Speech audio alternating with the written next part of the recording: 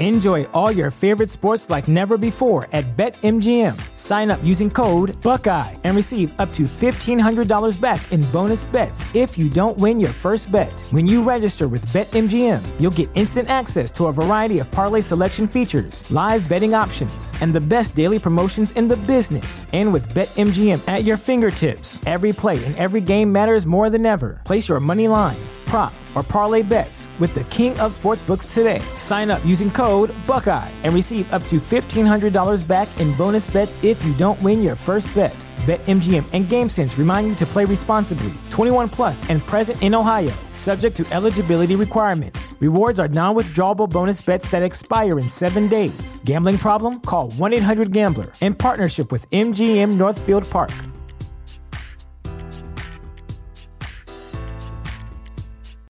You know how to book flights and hotels. All you're missing is a tool to plan the travel experiences you'll have once you arrive. That's why you need Viator. Book guided tours, activities, excursions, and more in one place to make your trip truly unforgettable. Viator has over 300,000 travel experiences to choose from. Everything from simple tours to extreme adventures and all the niche, interesting stuff in between. So you can plan something that everyone you're traveling with will enjoy. Real traveler reviews give the inside scoop from people who've already been on the experiences you're considering. So you can plan with confidence. Free cancellation helps you plan for the unexpected. And 24/7 customer support means you can travel worry-free. Download the Viator app now and use code Viator10 for 10% off your first booking in the app. Find travel experiences for you. Do more with Viator.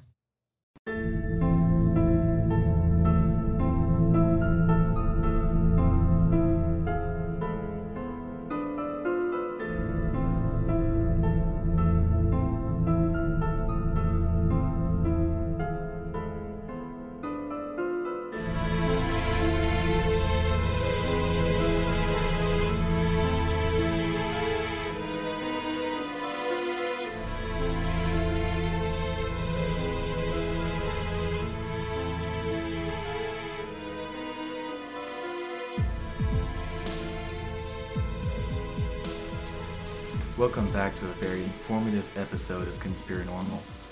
Today we have our guest, Robert Sullivan. Who's going to talk about Freemasonry and the Royal Arch of Enoch. Yes, very, very fascinating topics. And then later on we're going to listen to some bird sounds of the African, Orient. Of the African Oriental loon. Very exciting, folks. Yes. We'll be right back on Conspiranormal. Okay, we're back on Conspiranormal. We had our little NPR intro there, but now we're back to normal. Luke's been listening to too much NPR at work, and that's why that we did that. So we have on the line Robert Sullivan IV, and he has a book called The Royal Arch of Enoch. And I heard Robert about, I want to say, about a little less than a month ago on the Grayling Report with Micah Hanks, who's been on our show quite a few times. And I was really grabbed by the topic of his book and what he was saying about the influence of the Book of Enoch on Freemasonry, which is something that I had never really had thought of before in those terms. So I wanted to bring Robert on, and he was gracious enough to come on the show tonight. And Robert, we want to welcome you to Conspiranormal. Well, thank you, Adam. Thank you, Luke. It's great to be here with you guys tonight on Conspiranormal.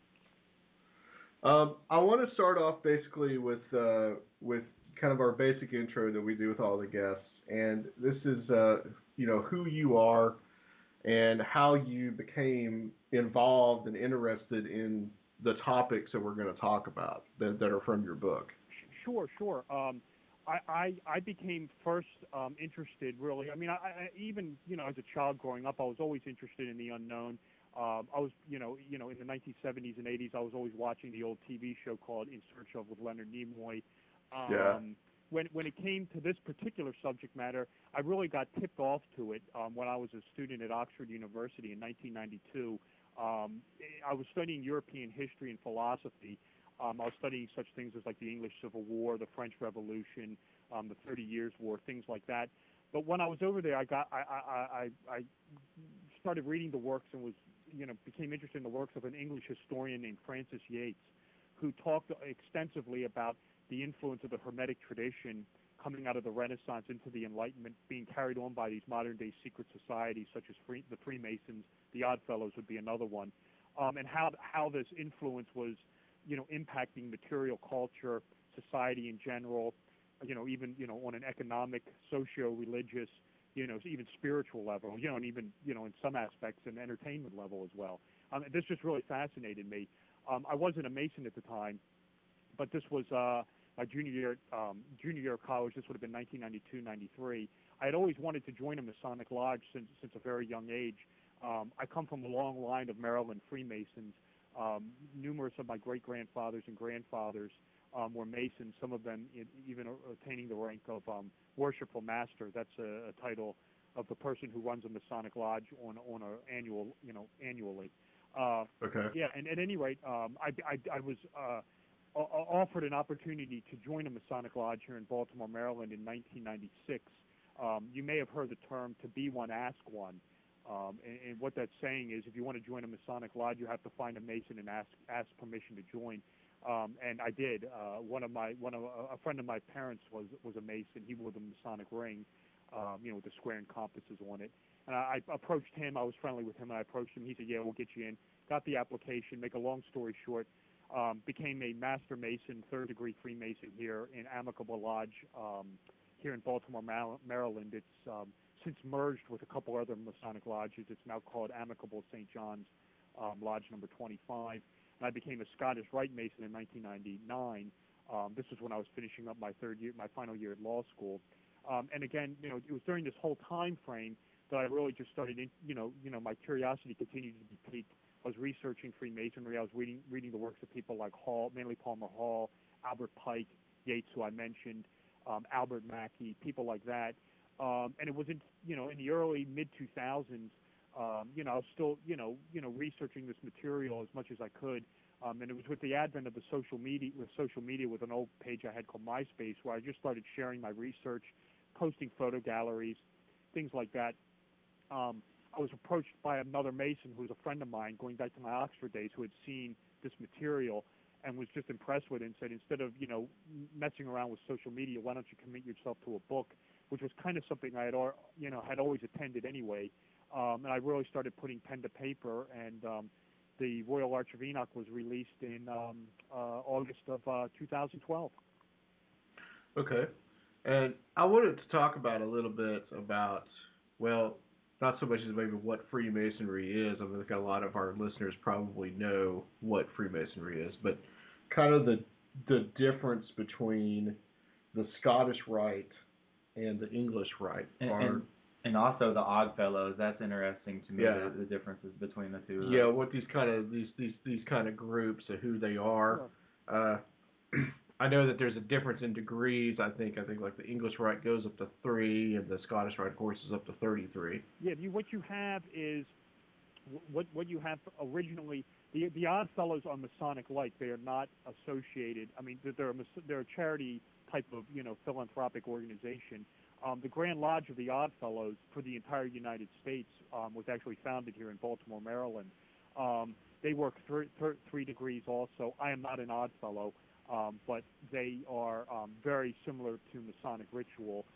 They have a lot of parallels. They work a Royal Arch ceremony as well, known as the Royal Arch of Titus. I think it may actually be called the Sacred Arch of Titus. I'd have to look that up.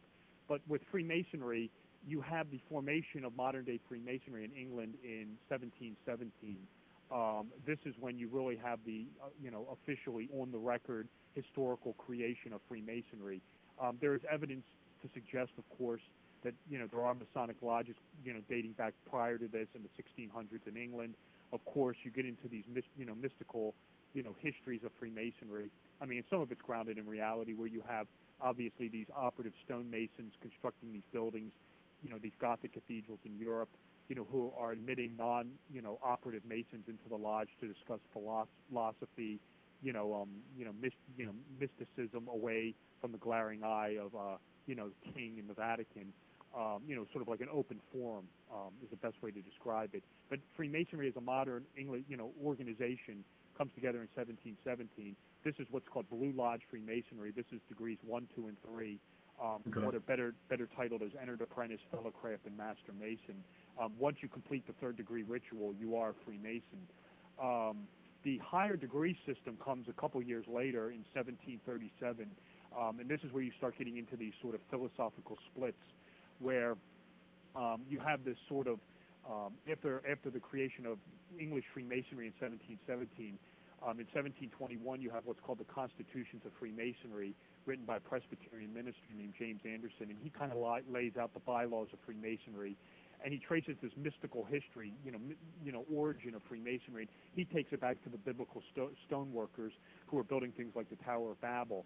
In 1737, this other guy comes along named Andrew Michael Ramsay. He's a Catholic Renaissance man living in Paris, and he issues this thing called the Ramsay's Oration, and he breaks off from Anderson. And what he says is, he says, I don't really disagree with Anderson about this whole thing with operative masons, and these stonemasons containing, these mysteries of stoneworking and things like that.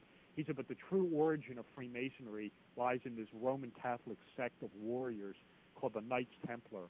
He says, in a nutshell, he says Freemasonry is essentially a Roman Catholic-styled religion that is an invention of the Templars, and the Templars were in turn influenced into creating this organization by their interaction in the Holy Land through these, interacting with these remnants of these, Egyptian Mediterranean mystery schools, such as, the mysteries of Osiris, Isis, Mithraism, Zoroastrianism, the mysteries of Eleusis, the mysteries of Pythagoras, things like that. His oration births what's called the Rite of Perfection, which is the high degree system. It's 25 degrees initially. It gets midwifed into the United States by a man named Etienne Morin, and it's set up in Albany, New York, by a Freemason named Henry Franken. And this higher degree system gets turned into what's called the Scottish Rite, and it also influences a man by the name of Thomas Smith Webb, who, along with people like DeWitt Clinton, the former governor of New York, cultivate what's called the York Rite of Freemasonry. They have some similarities. They also have some differences, as you mentioned. Some of the York Rite doesn't have as many degrees as the Scottish Rite. The York Rite ends in the Knights Templar ceremonial, which requires a Christian confession to join. That's unique to Freemasonry. I'm not knocking it. I'm not saying it's a bad thing. But Blue Lodge Freemasonry is essentially deist. So is the Scottish Rite. York Rite ends with Knights Templar commanderies and encampments, which requires a Christian confession to join. Both the York and Scottish Rite work a Royal Arch ceremonial. It is the 13th in the Scottish Rite, and that comes straight out of the Rite of Perfection. It's the 13th there as well. In the York Rite, it's the 7th degree. In the Scottish Rite, it's called the Royal Arch of Enoch or Solomon. In the Scottish Rite, it's called the York Rite. It's called the Royal Arch of Enoch or Solomon. In the York Rite, it's called the Royal Arch of Zorobabel, and that's after the Second Temple.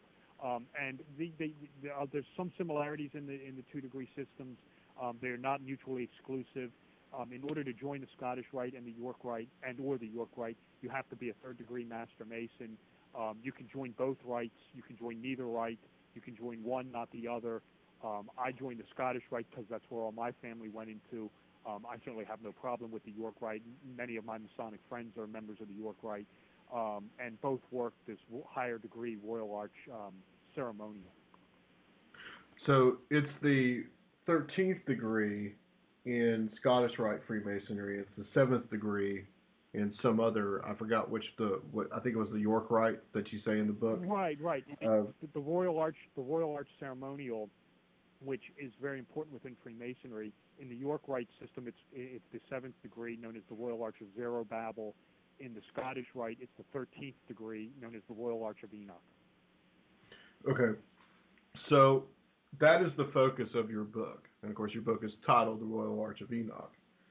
And my question is how does that degree connect to the Book of Enoch Right. and what's in the Book of Enoch? Right. It has the degree is clearly the people who are putting this degree together back in the 1740s in Paris are clearly being influenced by this Book of Enoch, this lost Book of Enoch.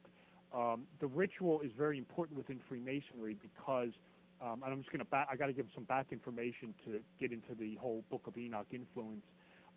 In a nutshell, and I'm going over a lot of material here at once, but in Blue Lodge Freemasonry in the third degree, the ritual revolves around the construction of Solomon's Temple, and the architect building it is a guy named Hiram Abiff, who possesses what's called the Tetragrammaton, or the secret name of God.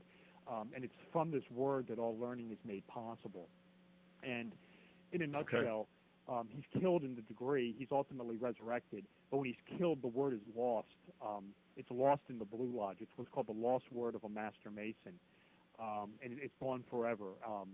They use in Blue Lodge Freemasonry, when Hiram Abiff is resurrected, and as a token, you have what's whispered and communicated. It's what's called a substitute word of a Master Mason. It's not the true name. The name is gone. You fast forward into the higher degree ceremonial. The Royal Arch degree documents the recovery of this lost name, of the secret word of God. The secret word, the secret lost name of God. And this comes out of the Book of Enoch, where Enoch is transported into heaven. And I got to say that this is very important within Freemasonry, because basically the entire purpose of the philosophical purpose of Blue Lodge Freemasonry is you're supposed to be running around looking for this lost word. But the word has already been found in these higher degree rituals, where this secret name of God, this Tetragrammaton, that restores these two pillars, called the Pillars of Enoch, on which is inscribed all pre-flood of Noah wisdom, is restored. And in the Book of Enoch's influences, the candidate beholds the Tetragrammaton as a emanation of Hebrew Kabbalah, the name of God restoring this lost wisdom, which was communicated to Enoch in the Book of Enoch. Things like this is what would be called the medieval trivium or quadrivium, the 7 liberal arts and sciences and mathematics.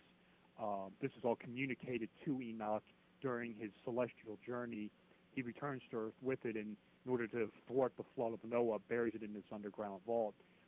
You have concepts relating to divine kingship, where the candidate becomes the citizen king priest. In the earlier workings of this ritual in the United States, the Royal Arch Ceremonial, this predates the formation of the Scottish and York Rite. This was the end-all, be-all rite of Freemasonry, and this has to be understood that basically prior to the formation of the York and Scottish rites, the Royal Arch Ceremonial was as far as you could go. And what it was when you were initiated into this ritual, you became a citizen priest king yourself, by beholding this Tetragrammaton. And again, this concept of divine, apotheosis comes straight out of the Book of Enoch, where Enoch becomes divine-like because of his interactions with the deity in the afterlife, not only through his interaction with the archangels, but with this other group of fallen angels called the Watchers. And when Enoch is in heaven, one of the things he beholds is, the sacred tree of life, which is, of course, the Kabbalistic Sephirotic tree, which is the emanation of the name of God. And, of course, this is incorporated into Freemasonry with this sacred name. And, again, you have this restoration of this antediluvian wisdom, and, again, that's, coming out of the Book of Enoch. And there's other elements, of course, but in a nutshell, that's part of it. And in the works of the Golden Dawn, I forget the author. You know him too. Israel Regardie. Yeah, Israel Regardie. Yeah. They're talking about the true name of God, and they say that if it's spoken, then it can cause things to happen like natural disasters, earthquakes and things like that. Does that align with the beliefs of Freemasonry? Well, what I would say is that the name in the ceremonial is purely the name in the ritual is purely for ceremonial purposes. I mean, what I'm trying to say is no one believes that this is the real name of God. It's a constructed name. It's again, it's just used for ceremonial purposes. When you get into concepts of the name of God, what it really is, there's several ways of looking at it. There are several names of God out there. I guess the most common one would be Jehovah, which would be, the Hebrew version would be Yad-Heh-Vah-Heh. When you put it into its Christian form, would be Jehovah. There's another one. There's another Jewish secret name of God called Shem Ham-Forash. This is the word that was allegedly used by Moses to part the Red Sea. Whatever the real name of God is, assuming there is one, it's lost to history. The Masonic ritual, the Royal Arch ritual, where this is recovered, the word is purely ceremonial, and no Mason really believes that it's the genuine name of God. Again, it's just used for ceremonial purposes. But I know that when you get into these groups like the Golden Dawn, MacGregor Mathers, and Aleister Crowley, Bram Stoker was involved with this. I have the Rigardi books here, so I'm very familiar with what you're talking about. Yeah, you definitely get into the Kabbalistic, interpretations of the name of God. And of course, the name of God would be one of your, if you're working a casting or working a spell, that's one of your most, sacred invocations would be the name of God. And a lot of the members of the Golden Dawn, their workings, Crowley included, Eliphas Levi was another one where they're getting this from. The workings, the ceremonial magic, is all centered around the secret name of God, the Tetragrammaton. Okay. One thing about the Book of Enoch, this is interesting chronology, because you have, and you point this out in the book, you have all these rites being formulated in basically the 18th century. And although the Book of Enoch is found later in the 18th century, or rather it's taken from Ethiopia by, I believe, the discoverer was named James Bruce, who I think was a Freemason. That's right. It's not translated until about 1830 or so. So it's interesting that this information somehow came without them actually having the actual book. So was this information that was passed down? Well, this is the $1 million question. And what I say in the book is you're right. The ceremonial workings, the ritual as it's being developed in the early 1740s, it's coming out of Ramsey's oration. And Ramsey actually mentions Enoch by name in his oration. It's coming out of that. If you go back in time to when his ritual to the late 1730s to 1740s, the limitation of non-Masonic knowledge to Enoch, was limited to Genesis 5:18 to 24 and Jude 14 to 15. There is no other knowledge of Enoch out there. Now there are some rumors about, some Jewish rumors about him, and some myths about the Pillars of Enoch. But clearly, the constructors of this ritual, were clearly being influenced by the Book of Enoch. This is mentioned originally by a Freemason named, this is how one of the tip-offs that I got onto it was, there's a book out by a Freemason named B.E. Jones. It's called the Freemasons' Book of the Royal Arch. And in his in this book, in the intro, he says that this ceremonial is just a parody, or paralleling the Book of Enoch from start to finish. Jones doesn't go any further than that. The rest of the book is how the ritual varies from, continent to continent. He gets into some of the Germanic workings, the French workings, the Irish workings, the American workings. And I kind of thought, well, wait a minute. How is this ritual, when it's being developed in the 1740s, echoing and paralleling this Book of Enoch, which is lost to history? As you mentioned, it's not even translated to English until 1821, I want to say. What I propose in the book is that there's another copy out there. Is that there must be another copy. Well, there was already a copy floating around Europe. And there's evidence that points, and again, it's not proof, but there's strong evidence to suggest that, you suggested, is this knowledge that's being handed down? It's very possible. You get into groups, these Christian mystery groups, such as the Gnostics, then you've got the Cathars, then you've got the Templars, then you've got the Rosicrucians, then you've got the Jesuits, then you've got the Freemasons and the Illuminati. Are they passing down this secret knowledge? orally, or is there another copy? My take is it probably would be another copy, or at least a highly detailed summary of the Book of Enoch. And I've been asked this before, and people said, "Oh, well, where could it have come from?" And one of the likely candidates for this is this English astrologer, polymath, occultist named Dr. John Dee. He seems a prime candidate, and there's some very striking evidence to suggest that he may be a source candidate for a lost copy of the Book of Enoch. Okay. I kind of want to get to D a little bit later. Sure. But I think, Luke, did you have a question? From what I understand, the Book of Enoch was discovered in the caves of Qumran in the Judean desert. My understanding is the copies that were translated at Oxford come out of Ethiopia in 1773. Right. They're discovered, you're correct, by a man named James Bruce, who returns with them in 1773, 1774. They are deposited in the Bodleian Library at Oxford University, where they remain untranslated until 1821. From the second, third century Common Era, or AD, up until around 1821, the Book of Enoch, the Ethiopian Enoch copy, basically is lost to history. And again, the thrust of the book, or the overwhelming thread that I present in the book, is that the Masonic ritualists and philosophers who were constructing this rite in Paris in the 1740s clearly must have been influenced by a lost copy out there. I believe there is some also, I'd have to look this up, there's some mention of the, you get into the Essenes and the Dead Sea Scrolls. I think some of that also reflects the Book of Enoch. That comes years later. I'd have to pull that. I'd have to go look that up to be certain. That was something that I was getting at, is that I was reading about the Dead Sea Scrolls, and apparently everything was made public except for just one scroll that it said that the archaeologists that found this scroll kept it private and among their own scholarly groups, not to be released to the public, but everything else was publicized from the caves of Qumran. Right.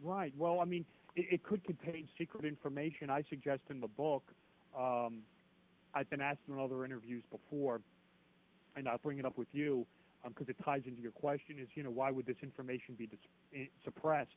And could the book of, why didn't the Book of Enoch turn up in the Bible, and was there a conscious effort to suppress it for all this time? The answer that I suggest is that I can't say that there was, a conscious suppression of it, but clearly if you read the Book of Enoch, and my interpretation on the Bible, both Old and New Testaments, is sort of, what you would call astrotheological. And if you get into this, and it's one of the more controversial components of the Royal Arch of Enoch book is, if you accept the fact, or at least open to the fact, that the book is an astrotheological text, then you ask, well, where the people who are constructing it, where are they being influenced from? I mean, clearly it would be the Book of Enoch. I mean, you have concepts coming out of the Book of Enoch that turn up in the Bible all over the place. I mean, and especially in the New Testament, where Jesus is the Son of Man. That comes straight out of the Book of Enoch. You get these concepts of the sun, and solar adoration, and even lunar and astrological adoration. That could be an influence on the constructors of the New Testament. One of the people who seems to have influenced by the Book of Enoch was a man by the name of Origen. He's one of the chief compilers of the documents that become the New Testament.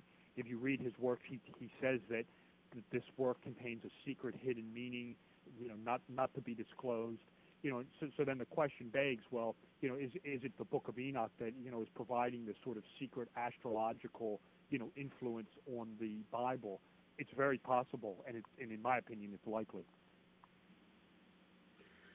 Yeah, the Book of Enoch was, it's in the Ethiopian Bible today, even, right. I believe.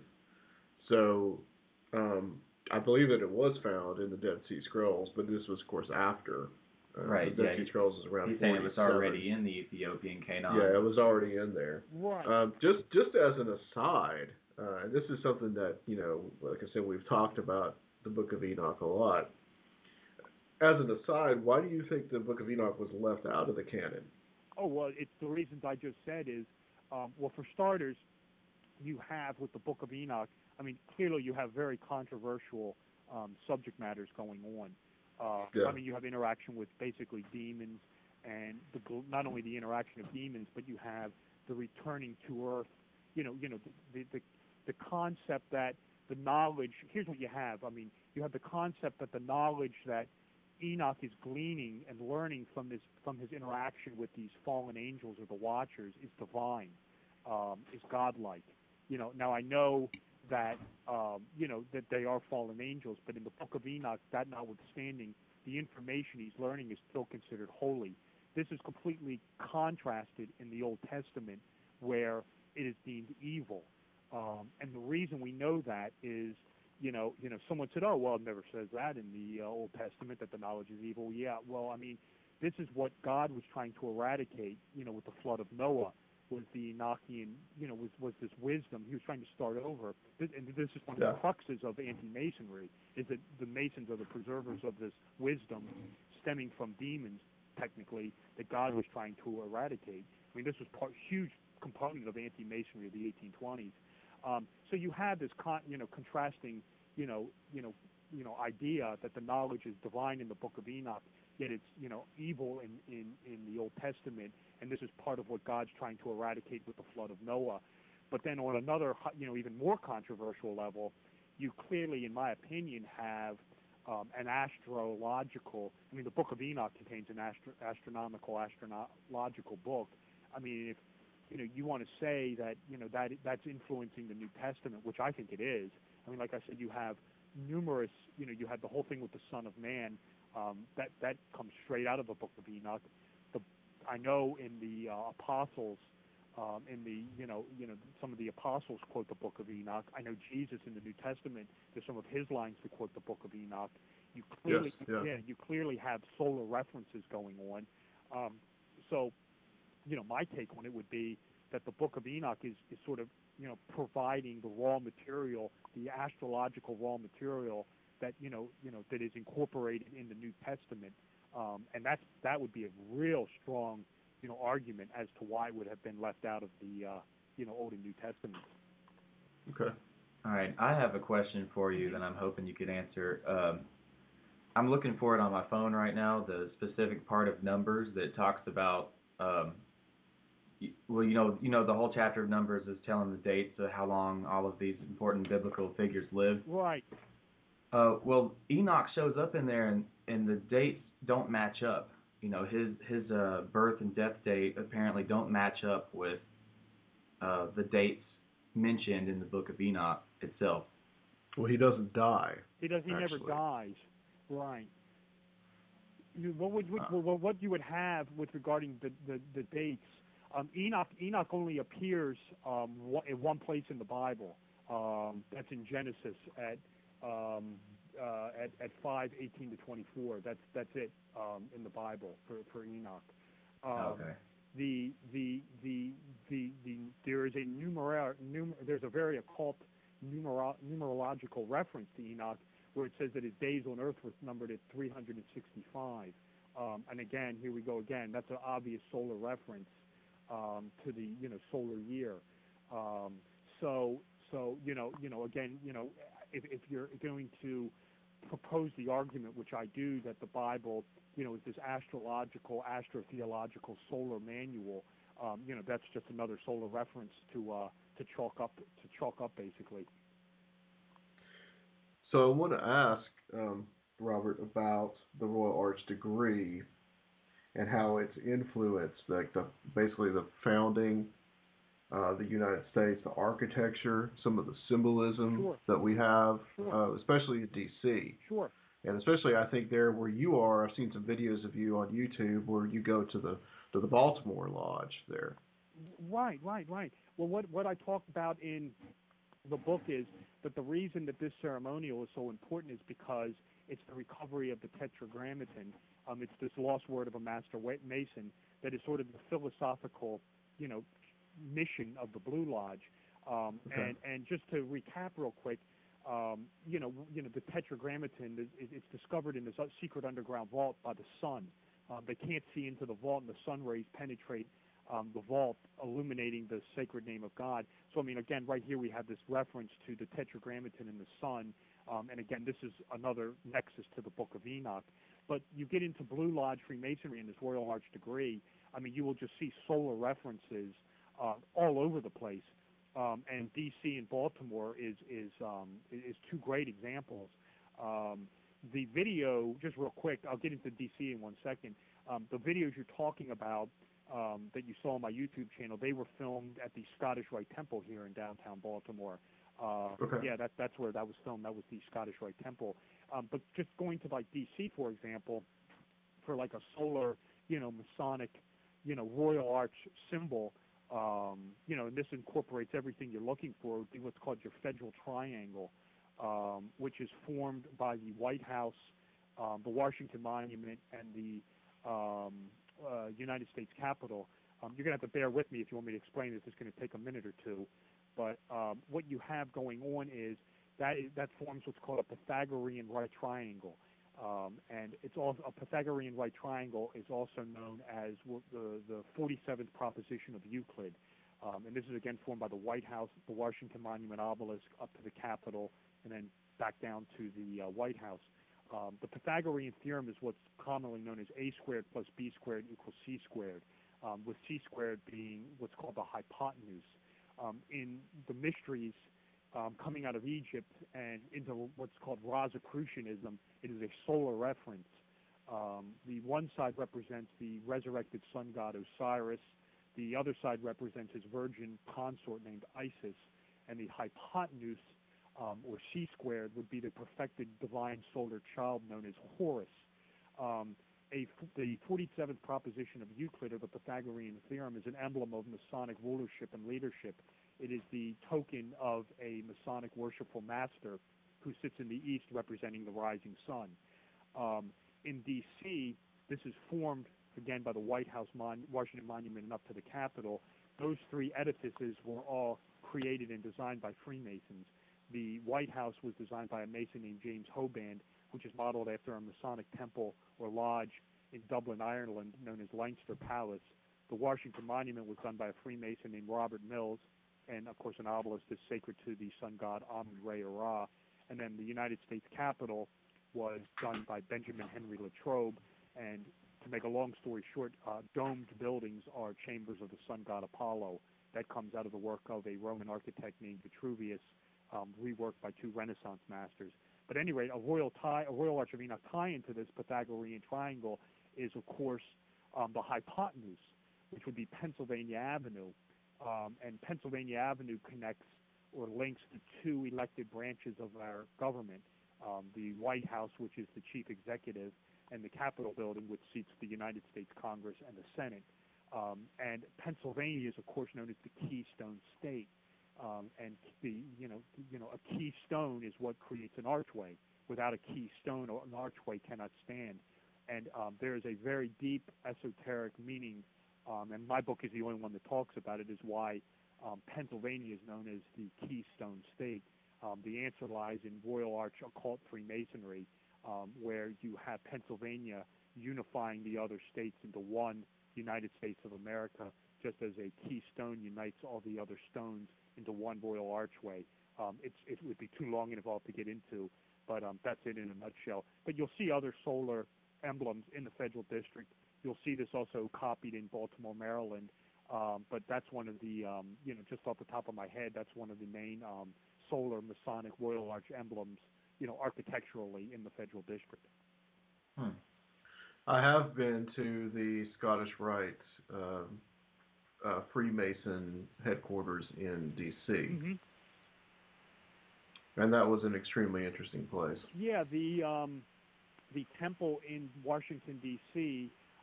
Is a replication of one of the ancient seven wonders of the world. The temple in D.C. is a replication of the mausoleum of Halicarnassus, which was one of the seven ancient man-made wonders. You will find two other man-made ancient wonders replicated in the United States, and both are Freemasonic. Well, there's three that I can think of. One I just mentioned was the Scottish Rite. Then you have the Statue of Liberty in New York Harbor, which is a duplication of the Colossus of Rhodes. And then the other one would be the George Washington Masonic Memorial in Alexandria, Virginia, and that's a duplication or an architectural replication of the famed lighthouse of Alexandria, Egypt. This is why it's a lighthouse and sits in Alexandria, Virginia, the Alexandria connection. And there's that's three Masonic replications of the 7 man-made wonders that you'll find in the United States.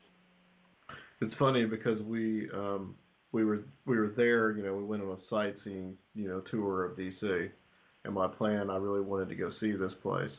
And the day before, I was at the Capitol, and of course, the Capitol, they have at the top of the Capitol, you have the apotheosis of George Washington. But our tour guide said something that I thought was pretty interesting, was that when the president, the incoming president that's being inaugurated, when he goes down the stairs, he goes down 33 steps. Right. Is that kind of symbolism just replete all? It seems like that kind of symbolism was just replete everywhere there. Well, I say in the book that basically the president, this is basically a Royal Arch Sun priest, who's moderating this Masonic Republic, which I call in the book the world's first, Masonic nation, for lack of a better word. But yeah, you get into, you'll see Masonic, you get into what you just mentioned, of course. You get into the concept of the Great Seal, both the reverse and obverse. You'll see Masonic, symbolism all over the place. The eagle side, which is the obverse, is replete with the number 13. I mean, it's all over the damn place. Yeah. And I say in the book, when it comes to symbology of this sort, the person always has to bear in mind that there is always an exoteric explanation and an esoteric explanation. There's always multiple levels. And exoterically it would be the 13th colony, but esoterically it would be this 13th Royal Arch degree, the recovery of this lost word of a Master Mason, which is so important within the Masonic Rite. And of course this seems to be confirmed. And again, with the number of feathers on the eagle, the one side has 32 and the other has 33. So I mean, here again we have this Scottish Rite tie-in, Rite of Perfection tie-in. And I mean, what is it? I mentioned this in the book. The temple in D.C. sits 13 blocks from the White House. I mean, that's not a coincidence. So yeah, you will see numerological. Another one of this is we mentioned earlier in the show, and I got a bit on it in the book. Is we talked about how the York Rite of Freemasonry, coming out of New York, basically, was the 7th degree. I'd have to go pull the book, but the Statue of Liberty is a temple to the number 7. Which I say is reflecting the 7th degree of the York Rite. Again, it's the same thing, this Royal Arch symbology. So yeah, I mean, you get into it, you will definitely see this stuff all over the place. And you see it once or twice, you may think to yourself, oh, it's just coincidence. You see it as much as, I documented in the book. There's no way, you're well beyond coincidence at that point. So you would believe that the foundation of the United States, the breakaway from Britain, that was a conscious attempt by Freemasons to create a Masonic republic, much like what Francis Bacon had written about. Yeah, I think it was definitely. I can't say to you that when they rebelled that the end game was their plan to set up a Masonic republic, because no one could see the future. They could have lost after all. But one thing is clear. And I talk about this in the book, is once Great Britain was defeated, or basically they were just kicked out. I know it's a revolution, but all we did was just remove the British. But at any rate, once the British were defeated, you will clearly see, without question, a Masonic influence on the development of this country. Just from its inception, where you get into the separation of church and state. That comes straight out of Anderson's Constitutions, where he basically says that in order to join a Masonic temple or Masonic lodge, there's no religious requirement. And Freemasonry and a Freemasonic Blue Lodge cannot require one to be a member of a certain religion. It's deism. You can be a Christian, you can be Jewish or Hebrew or Muslim or Buddhist, as long as you believe in a supreme being, that's fine. But there's no religious requirement. that comes straight out of, I mean, separation of church and state comes straight out of Anderson's Constitution. Then on another level, you have, and I talk about this in the book, you have the triple division of government between an executive, legislative branch and a judicial branch. The triple division of government is Blue Lodge Freemasonry, where the governance of a Blue Lodge is divided tripartite between a worshipful master and his two wardens, his junior warden and senior warden. If you're not aware, the worshipful, I don't know if you've ever been in a Masonic lodge, but the worshipful master, this is the guy who runs the lodge, sits in the east as the rising sun. The junior warden sits in the south as the sun at midday or high meridian, and the senior warden sits in the south representing the setting sun. So I mean, the governance of the Masonic Lodge is based on the movement of the sun. And again, the triple division of the government of the United States is basically a Masonic solar, reference, or for lack of a better word. The triple division of the government is clearly Freemasonic. And then again, what we were just talking about, you get into the architecture, the sacred architecture. I mean, if you're going to go so far as to say that the Constitution's a Masonic document, which I believe it is, then I mean clearly you're going to see Masonic influence in the architecture, of the capital city, which is Washington D.C. I mean, Washington isn't the only city that has this. You will literally see this architecture, duplicated in Baltimore, Maryland. You will see Masonic, architecture in New York. You'll see Masonic emblems on, state seals and colleges, things like that. So yeah, I mean, I have a chapter in the book titled "The United States of Freemasonry." And what you mentioned, Francis Bacon, kind of, is he the guiding force? The new Atlantis setting up this new world. Yeah. I mean, there definitely is some clear evidence of that, no doubt about it. Is the Book of Enoch well, first of all, is the Bible that judges in court swear on, that they hold one hand on the Bible, one hand to, raise the right hand, is that a Masonic Bible? No, there are Masonic Bibles, but you usually see them in Masonic lodges. A lot of times it's just the King James Bible. It's nothing special or different about it, except on the front cover you'll have the Masonic square and compasses. There is within the ritual, in the Blue Lodge ritual, the Bible has, I think, God, I'd have to look this up. I think that the Bible's supposed to be open to certain portions when you do the ritual. I want to say at one point it's supposed to be open to the Book of Kings. I can't remember. I have to go look that up. But my understanding is that the Bibles in the court are not Freemasonic per se. Okay. What's the you talk about too, Robert, about the connection with the Jesuits, and they have some connection to the founding of Freemasonry or the formation of it. What's the connection there to the Jesuits? Yeah, what you have going on, it's a great question. What you have going on is I'm going to have to just backpedal a little bit to get into this. Sure. The Jesuits, the Society of Jesus, I have to make this clear because I was talking about this on another podcast the other night, and it came off not what I intended, but I had to correct myself. The Jesuits have nothing to do with the formation of Blue Lodge Freemasonry in England in 1717. They have nothing to do with that. The Jesuits come into play years later with the creation of these higher degrees called the Rite of Perfection. And this was what we were mentioning at the beginning of the show. These 25 degrees are ultimately what get turned into the Scottish Rite and the York Rite of Freemasonry. The Jesuit interest in Freemasonry is what's part of what's called the Counter-Reformation. And this dates back to the Council of Trent, where you had the Reformation of Martin Luther, and then the Counter-Reformation was orchestrated by the Vatican, was led by the Jesuits, and it was to use subterfuge. Well, this was part of it, was to use subterfuge to secretly lure Protestants and weaken the Protestant church by hook or by crook. So what you have going on in England in 1717 is the formation of Blue Lodge Freemasonry. And England has been target number one of the Jesuits since the Henrican settlement, I want to say of 1538, where Henry VIII basically banished the Catholic Church in England, tossed the Vatican out, set up the Church of England, puts the English monarch in charge of it, who is the de facto Pope of the Church of England. Ever since then, the Jesuits have been hell-bent on retribution and revenge against England. For example, the Spanish Armada of Queen Elizabeth was a Jesuit plan. Guy Fawkes, the Catholic sympathizer, Roman Catholic agent who tried to blow up the Protestant James I in the Gunpowder Plot of 1605, that was a Jesuit plot. The Jesuits have been, out to get England since the days of Henry VIII. So what you have going on is you have Freemasonry developed in 1717 in England. Well, what better way than to infiltrate Freemasonry with these higher degrees as part of the Reformation?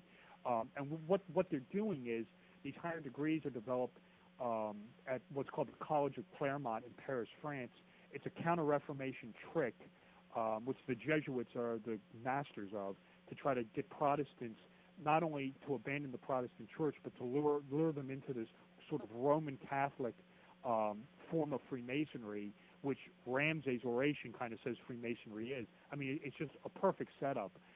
The degrees become very popular, and you have to understand, again, what's going on in England at this time. You have, within the Stuart family, you have James II, who was kicked out in 1688 for being too Roman Catholic. You have, in 1701, you have the Act of Settlement, which basically says a Catholic can't sit on the English throne. Then you have Queen Anne, who's the last Stuart, but she's on the Protestant side. Then you got the Hanoverians coming in. They're also Protestant. What these higher degrees of Freemasonry developed by the Society of Jesus were really trying to do was they were being used as a vehicle to restore Bonnie Prince Charlie back to the throne of England and return the Stuart Catholic side back to the throne. That was the Jesuit modus operandi of creating these higher degrees. Now, I have to predicate this on, by the time the degrees reached the shores of America, the Jesuits kind of seemed to be out of the picture.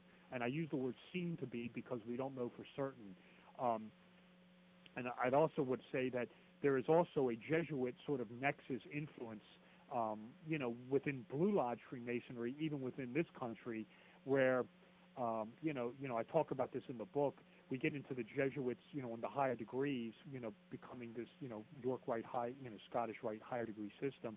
But even in America, where you have Daniel Carroll, who is a signer of the Constitution for Maryland. It's his land, the Carroll family's land, that becomes Washington D.C. He's a Freemason. He's a Freemason.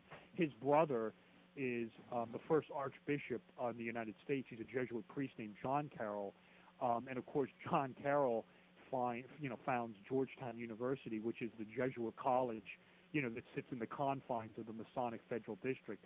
So even on another level, you'll see this Jesuit Masonic nexus going on. Fascinating subject matter. There's people out there that I'm aware of that connect everything, like anything with Freemasonry, to the Jesuits. So yeah, I mean, there's a lot of conspiracy theories dealing with Jesuits. That's why I wanted to kind of ask you about that. Yeah, well, I mean, you clearly will have a Jesuit influence with the higher degrees. I mean, and I'm not the first Masonic writer to talk about this. Albert Mackey talks about this in his Encyclopedia of Freemasonry. I mean, he's revered. Robert McCoy, he's another Masonic author who has an encyclopedia or a dictionary out. He talks about the Jesuit influence. I mean, if you think about what the Jesuits and the Freemasons are, I mean, they're very similar. I mean, you have two all-male groups that are these sort of quasi-religious orders, to moderate society, and both of them are based on the sun. I mean, look at the seal. Look at the seal for the Society of Jesus. It's the sun. I mean, what's the most important symbol within Freemasonry? The sun. I mean, so yeah, you will clearly see a lot of parallels between the Freemasons and the Jesuits. And of course, you get into the higher degree system, you definitely will see, a Jesuit influence, no doubt about that. I want to talk about, we mentioned it before, and I wanted to talk about John Dee. Absolutely. And when I think of the Book of Enoch, one of the things I think about, from my studies, is the whole John Dee, his concepts of Enochian angels. Absolutely. And it definitely piqued my interest when we were talking about where did the Masons get this, that you said some of it could have come from John Dee. So this is the idea of the Enochian angels and whether they're the same as the Watcher angels that are in there. What's kind of the connection to John Dee and all of this about the Book of Enoch and the Royal Arch of Enoch? And of course, John Dee was he was basically like a spy. I think we get like 007 was John Dee. Yeah, right. Originally, right. Yeah. No, absolutely. No, this is it's a great subject matter. What you get into this idea of, okay, let's just say, which I say in the book, that these Masons who were constructing this ritual had a copy of the Book of Enoch, and this would of course been, this is the whole thrust of the book. This would of course been prior to Bruce coming back in 1773, and it's obviously well before the 1821. So then the question, needs to be asked, okay, well, where did this book maybe have come from?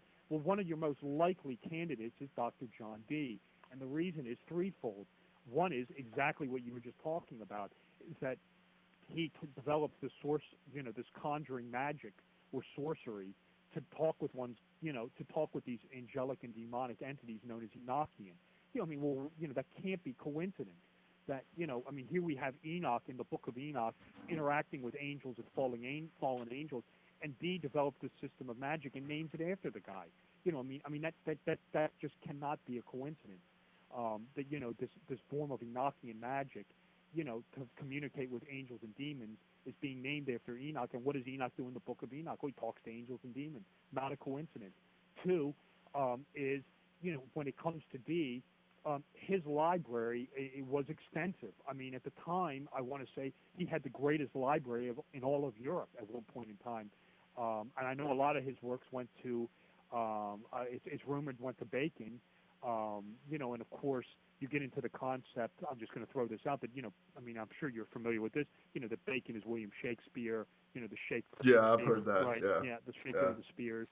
And then, of course, you also get into, some of Dee's library went to a guy named Elias Ashmole, and he is an early Freemason. He was an Oxford lawyer, and he also associates with the Rosicrucians.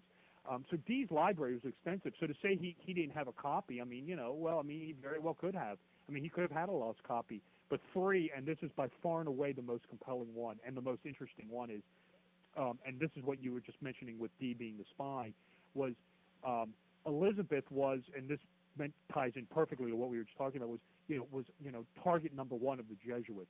She was number one on their hit list. Sir Francis Walsingham developed this spy ring around her, or this ring around her to protect her. He was her chief spy master. People involved with this were like Giordano Bruno, the Dominican friar, Drake, Raleigh, who I'll get to in a minute, Dee and Kelly, Bacon even, were all involved with Walsingham's spy ring. Sir Walter Raleigh, in his History of the World, actually mentions that Origen and Tertullian had a copy of the astronomy book from the Book of Enoch. And people seem to ask, well, if you read the works of Origen and Tertullian, they don't seem to mention, there's really no mention of this directly. But you're asking the wrong question. The right question to ask is, how the hell did Sir Walter Raleigh know that the Book of Enoch contained an astrological portion? And the answer is obvious. The answer is only one answer. It's he's getting it from Dee, his fellow spy master. It's the only thing that makes sense. And with Dee, you're absolutely correct. I talk about this in the Royal Arch book, and this is a subject matter of my second book as well, is Dee, when he was writing these spy correspondence, these espionage correspondence, he was signing the document 007. And the 7 is, the actual symbol is eyeglasses. And what it was symbolizing was the correspondence was for her eyes only, for Elizabeth's eyes only, and this is, of course, where the term for your eyes only comes from. And, of course, 007 is, of course, the sigil for James Bond. And we know that Fleming, who was the creator of the James Bond character, Ian Fleming was the guy who wrote the novels. Fleming was influenced by Aleister Crowley. Fleming was Crowley's handler in British intelligence. This is, I didn't know that. Yeah. You just dropped a bomb on us here. Yeah, this is coming out now. Aleister Crowley was a double agent employed by the Crown of England, and Ian Fleming was his handler within British intelligence. Point of fact, and this is a great story, was when this is a true story. When in World War II in 41, when Rudolf Hess, who was Hitler's deputy, flew to Scotland on his botched peace effort. When the British captured him, they put him in the Tower of London. And this is a true story. Aleister Crowley went to Ian Fleming and said to Fleming, he said, listen, we know that the Nazi hierarchy is involved with the occult. They like astrology. We know Himmler was heavily involved with the occult. Rudolf Hess himself was. Hitler was influenced by this. Crowley said to Fleming, he said, listen, let me add Hess. He said, I'll perform these Goetia demonic rituals. We'll just scare the living hell out of this guy. We can extract information out of him that, British intelligence can use to try to destroy the Nazi hierarchy. Depending on who you want to listen to, the general consensus is the meeting never took place. But there is some evidence to suggest it did. But yeah, Fleming was Aleister Crowley's handler in British intelligence. Well, I mean, Rudolf Hess was kind of messed up, after the war. Oh. So maybe they did something. Who knows? Yeah, Crowley wanted to perform Goetia magic in front of Hess to summon demons to scare the hell out of the guy. You'd be surprised. These guys in intelligence, they're all for this stuff. Another guy who was involved in the same group was a guy involved in British intelligence. He's lesser known than Fleming. Was a guy named Dennis Wheatley. And I don't know if you guys are familiar with his work, but Wheatley wrote a series of spy novels as well. And the spy in that is named Gregory Salust, and he serves as an inspiration for Bond. But Wheatley also wrote a story called The Devil Rides Out, which was made into a movie by Hammer Studios. And in The Devil Rides Out, there's a character who is this black magic magician named Mokata. And Mokata is clearly Aleister Crowley. And Crowley had lunch with Wheatley and knew Wheatley as well. So if you want to see Aleister Crowley on film, take a look at the movie The Devil Rides Out. The Charles Gray character of Mokata is a clear representation of the great beast himself. That Aleister Crowley, he just gets around everywhere. Oh yeah. That's Luke's idol, by the way. Not quite. No. I wanted to ask you too, in the time that we have remaining, you do have some things in the book about it, and I think that you said that you're working on a book about some of the connections of the world art symbolism, but also specifically, but also in general Masonic symbolism that is in movies. Absolutely. The final chapter of the book is called "So Dark the Con of Man," which I lifted from the Da Vinci Code. The final chapter deals with some Enochian Masonic solarisms in film. I do some of the hidden symbolism of the National Treasure movie. For example, the first National Treasure movie is the Royal Arch Ceremonial. It's the recovery of the treasure vault under the Holy Ground. I get into some of the symbolism with the movie Excalibur, which was the King Arthur legend. That's a solar allegory from start to finish. The Being There movie with Peter Sellers is another solar symbolic movie where Chauncey Gardner is this symbolic sun or sun man who just talks about the solstices and equinoxes, and again hangs around with the first woman who is Eve Rand, bears the name of the first woman. Then you've got the concepts of death and resurrection with the guy being put into the Masonic Egyptian tomb at the end, which is the back to the $1 bill, which is the reverse of the Great Seal. So yeah, I got into some Masonic and symbolism, this occult iconography in movies. I'm actually finished a book that should be out in the next 2 to 3 months called Cinema Symbolism, where I take this even further, and I get into movies. I talk about I do some Masonic stuff, but I get into hidden numerology, Kabbalah, Jungian archetypes, tarot cards, mysticism, numerology. Hidden symbols in things like the Exorcist movie, the Omen trilogy, the Back to the Future movies, Star Wars, Black Swan has a lot going on in it. And it's a whole new book, and that'll be coming out. It's called Cinema Symbolism, a guide to esoteric imagery in popular movies. I'm targeting an April-May release date on that of this year, and it's a continuation of the final chapter of the Royal Arch of Enoch book, where I talk about like Da Vinci Code, Being There, National Treasure films. The Ninth Gate is another one that's in the Royal Arch book that has a lot to do with Hebrew Kabbalah. There's a lot going on in that thing as well. So yeah, if you like movie symbolism and occult symbolism in movies, definitely check out the Royal Arch of Enoch. But you're absolutely going to love cinema symbolism. Interesting that you mentioned Black Swan, because that director Darren Aronofsky has a new movie coming out at the end of next month, called Noah. Right. And I haven't seen too much about it, but if you look at the cast list, and Aronofsky has had a lot of, his first movie was called Pi, which is all about Kabbalah and all about numerology. Right, absolutely. There's been some other movies that he's done. The Fountain comes to mind, which seems. Have you ever seen The Fountain, Luke? Mm-hmm. There's a lot of esotericism in that.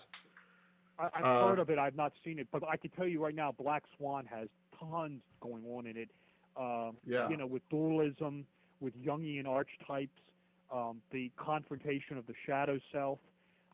You will clearly pay attention to his use of mirrors in that thing. All the main characters are introduced through their reflections, representing their darker halves. You get into concepts. This actually turns up in another book I'm writing called Cinema Symbolism 2. You'll have concepts relating to alchemy in Black Swan, where she transforms herself into the bird. You have a lot going on in Black Swan. I know he has the life of Pi. The life of Pi has a lot to do with Kabbalah. Obviously, like you mentioned, the Noah movie, coming out, which is the flood story. He's in that movie. There's a lot that's been kind of kept under wraps of the movie. But if you look at Wikipedia and the cast list, and you look at the characters, he is putting into the story Watcher Angels. He's got Semyaza, Azazel, all those guys. Really? So it looks like he is borrowing from Book of Enoch. Yeah, maybe he read my book. Maybe he read read my book and decided to throw some stuff in. No, he could be very well borrowing from the Book of Enoch because, I want to say Enoch is Noah's great-great-grandfather. So, right. So yeah, that wouldn't surprise me at all. I know that there was a TV show on that's coming out for season 2 next fall called Sleepy Hollow. And I swear that some of they've got a lot of Freemasonic elements in that, and I swear to you that some of the dialogue sounds verbatim to some of the podcasts and some of the lines from the Royal Arch of Enoch book, but maybe it's just me flattering myself. Interesting. I don't know. All right. Well, thank you, Robert. I really want to have you back on when you get the other book out, so we can kind of go into more detail about what's going on in movies. That's kind of a big passion of mine too. And I do want to ask you though about when we were talking about movies. Have you looked into Stanley Kubrick and some of his stuff? Oh yes. Especially 2001. Yes. The Shining. I go into a heavy dosage of The Shining in cinema symbolism. 2001 gets an honorable mention. I'm doing more of 2001 in cinema symbolism too. With Kubrick, The Shining is almost a total reversal of 2001. Like a dualistic reversal where 2001 is like the elevation of man's spirit to divinity. And The Shining is his descent into brutal savagery. But yeah, you have a lot going on in The Shining. Just briefly, with like the Overlook Hotel, represents the United States of America being built on the Indian burial ground. Of course, as the United States was built on the Indian nations. Pay attention when you watch The Shining. All the ghosts are opulent. The guy brags about how great the Overlook is and how all the best people are here. And you will constantly see the characters wearing red, white, and blue, or derivatives of the two. The one guy who manages the hotel has a little American flag on his desk. Before they get to the Overlook, Shelley Duvall and the little boy Danny Lloyd are literally dressed up as the American flag in their apartment. So yeah, there's a lot going on in The Shining, and that's definitely something I cover in cinema symbolism. Well, the big one, and William Cooper, I don't know if you're familiar with William Cooper. He's long dead now, but he was a conspiracy theorist, and he believed that 2001 was basically the ancient mystery schools. He what he was portraying in it was basically the ancient mystery schools of the origin of man. Yeah. Oh, yeah. It you definitely get into, with the concept of the origin of man. And what I suggest in the cinema symbolism book is, the monoliths, seem to represent, on one level, like trilithon stones, which would be Stonehenge, and is this secretly trying to, reveal some sort of, ancient, true story, extraterrestrial, history of the origins of man. That's definitely, one interpretation. And also Eyes Wide Shut is another one. Yeah, I do I'm doing Eyes Wide Shut. I'm actually writing the cinema. Let me just clarify. Cinema symbolism is actually going to be out in probably the next 2 months, maybe 3 at the most. I don't see it going any longer than that. I'm actually writing right now Cinema Symbolism 2, its sequel, and in this book I'm doing some of the Alan Moore material with like The Watchmen, V for Vendetta. But I've got a chapter. Yeah. I've got a chapter in the second book called The Illuminati in Film, and one of the movies I'm doing is the Eyes Wide Shut with Nicole Kidman and Tom Cruise. That goes back. Alan Moore definitely goes back to Aleister Crowley because he is a huge Crowley fan. Oh yeah, you got V for Vendetta has a lot. From Hell has a lot in it. Watchmen is just a conspiracy cornucopia from start to finish. Yeah, it absolutely is. Well, Robert, we want to thank you for coming on the show. I mean, it has been incredible. I think my mind has been blown a couple of times. Definitely. Well, listen, I want to thank you guys for having me on Conspiranormal. I definitely appreciate being here. Absolutely. I would love to come back on your show when the movie book comes out, maybe 3-4 months. I'll shoot you an email. We could set something up. Maybe in the closing moments, I could just give my website out. Yeah, absolutely, please. Yeah. Where people can reach you if they need to and all that good stuff. Yeah, my website is www.robertwsullivaniv.com. That's the letters iv.com. My name is the fourth, Robert W. Sullivan the fourth. So my site is robertwsullivaniv.com. If you go there, there are links to purchase the Royal Arch of Enoch book. It's an ebook format for $10. It's a 700-page book, so you can't go wrong. You can buy the oversized paperback too. There are links there to my YouTube channel where you can watch other videos I produced and listen to other podcasts I've been on. There's links to interact with me in all my social media, Facebook, Twitter, all that. There's Facebook like pages for all my books, where you can become a fan. These pages are routinely updated, so you're going to want to go do that. And again, that's www.robertwsullivaniv.com. And there's a link there on the right side to purchase the book. The Royal Arch of Enoch book is available right now, and Cinema Symbolism will be out in the next 2 to 3 months. Well, Robert, I want to thank you for coming on, and please hold on the line, and we're going to close out this part. And we'll be right back on Conspiranormal. All right. Well, we are back on Conspiranormal. My mind is totally blown. It's a lot. There was a lot to digest there, and Yeah. There's a lot of figures, a lot of dates, all of those, a lot of different names. groups that's going on. All of those names. But what were you most interested in during that whole? Put you on the spot, man. Well, what I had before we had the podcast tonight, what I wanted answered is I mentioned the caves in Qumran and the Dead Sea Scrolls, and what I wanted answered is if maybe the parts of the scrolls that went missing, or I think it was actually several scrolls that they kept private.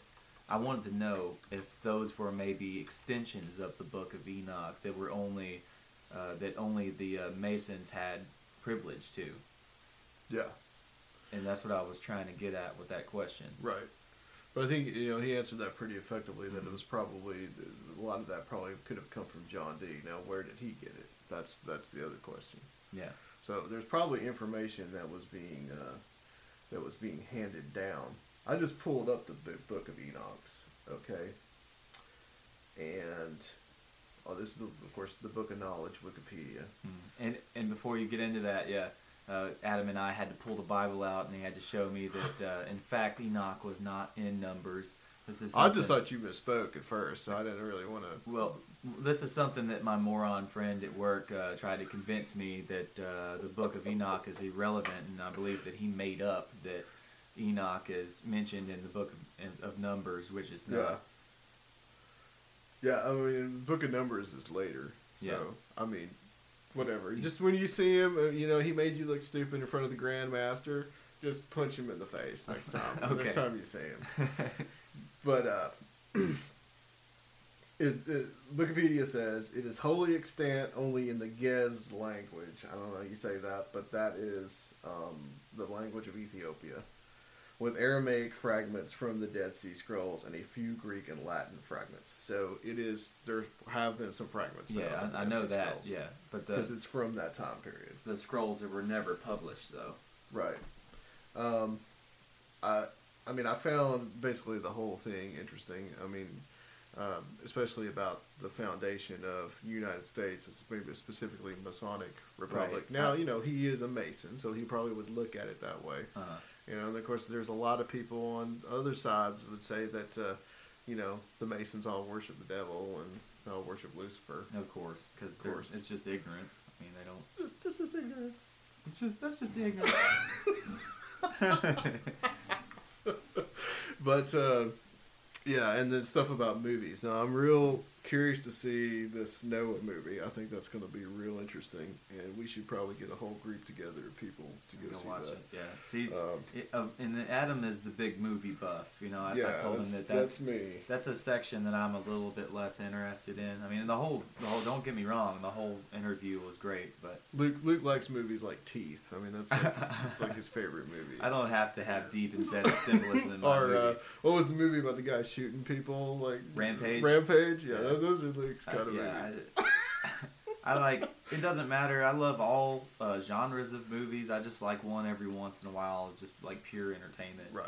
So sometimes I like to shut my brain off, and sometimes I actually watch stuff like Movie 43. I wouldn't watch that again. Yeah, man. We watched it the other night with my roommate here, and it was just like, this is awful. Yeah. Is awful. It's not the best, but next week we're gonna do something a little different. We're gonna just have me and Luke, and we're gonna try like a kind of experiment, which we haven't done in a while. Just had to guest cancel and had to move the show. Yeah.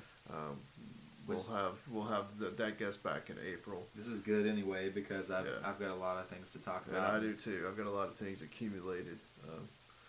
One of which, I kind of hit tonight with the Noah movie, but there's other things I want to talk about, such as like the haunting that went on in Gary, Indiana, which a lot of people have talked about, but they're kind of late to the game. But I could see Gary being haunted. I could see the whole city being haunted. Yeah, I mean, have you been there? No, I've never been there.